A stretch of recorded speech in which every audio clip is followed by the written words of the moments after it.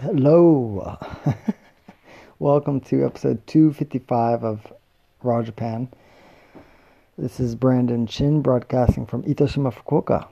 And today I want to speak about bridging culture. I just came back from a little get together with some Japanese friends and new Hong Kong acquaintances, some of which live in Itoshima, others that are just visiting from Hong Kong. My friend, her name is Chisako-san. She's in her 70s and she used to be an entrepreneur. She's still an entrepreneur, actually. And she actually helped me find an apartment because, in Japan it's quite difficult to get an apartment just as a foreigner. They want to see that you're connected with some Japanese people. And she kind of served as not my guarantor, so she doesn't take in any responsibility or something if I don't pay rent. But it's like she is showing trust is that they can contact her if I run away or some shit, or they can't get in contact with me. And that's all. She doesn't take any financial responsibility. But yeah, in Japan, you mostly need the backing up of a Japanese person. And so it's important to what? No, sorry. So I'm tired. So she invited everybody to her house, basically her son, his wife, and their soon to be born child, as well as of a Japanese family of hers, that's a Japanese friend of hers with her family, her kids, and then this Hong Kong family that's staying at her house, as well as a Hong Kong guy that lives here in Itoshima and is working as a researcher at the local university. And, I think it's important to understand that people like their groups and their tribes, and so it's quite easy for people to stay with what they're familiar with.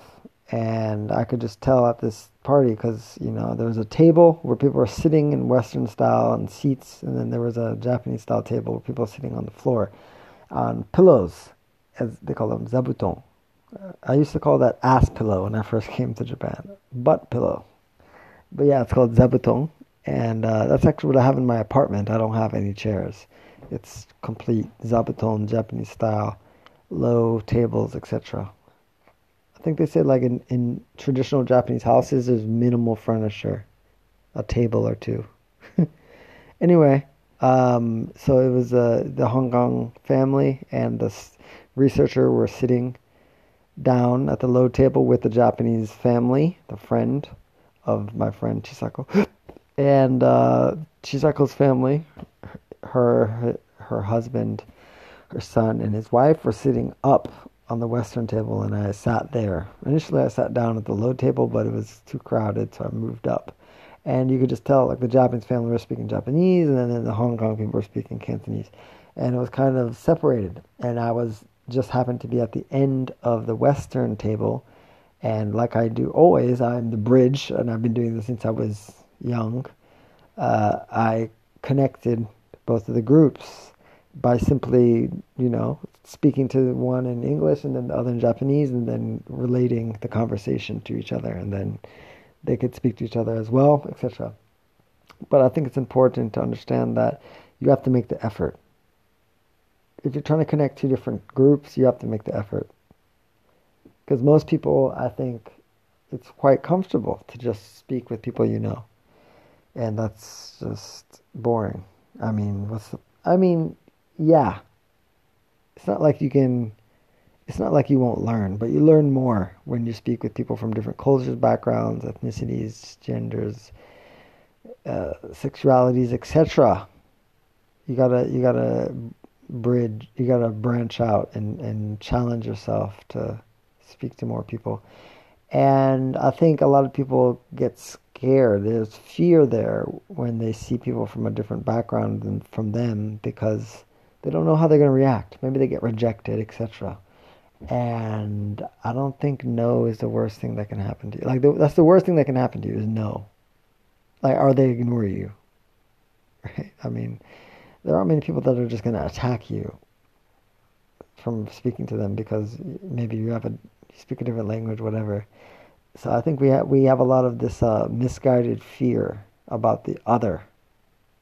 And that's why reading is important because it gives you the chance to experience empathy, empathizing with the author and the author's background, the story they're telling. You can actually put yourself in the shoes of a different person. And that's why reading is important, reading fiction especially.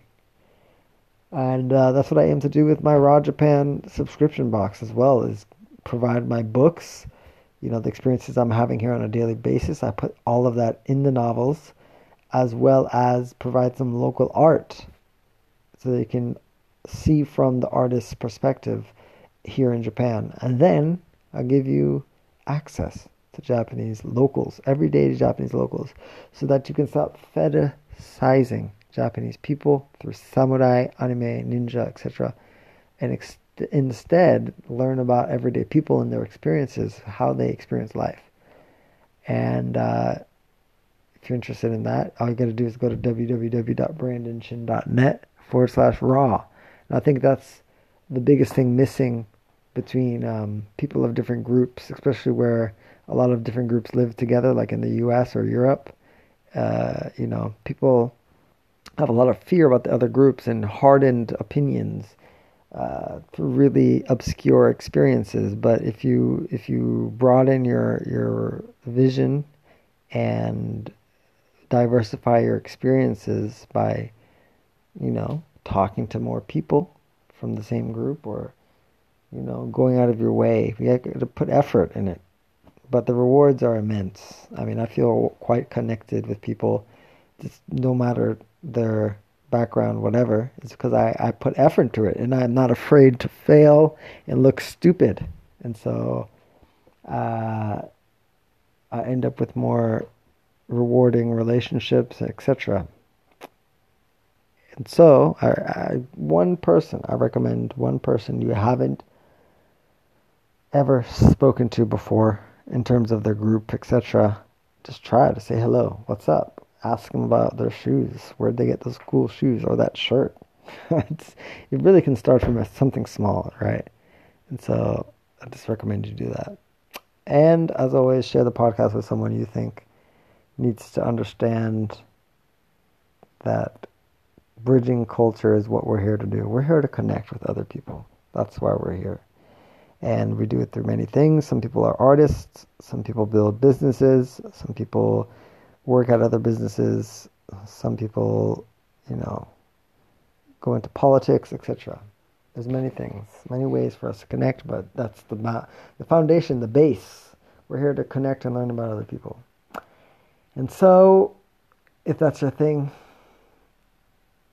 share the podcast. And if you want a box, I'm sending out July boxes soon, within the next 2 weeks. So if you're interested, go to www.brandonshin.net/raw, RAW, and grab an annual subscription now before boxes run out. There's only 3 boxes left out of 5. So if you're interested, I would not wait. See you on the next one. Take care. Today is the 2nd of July. It is 10:25 p.m.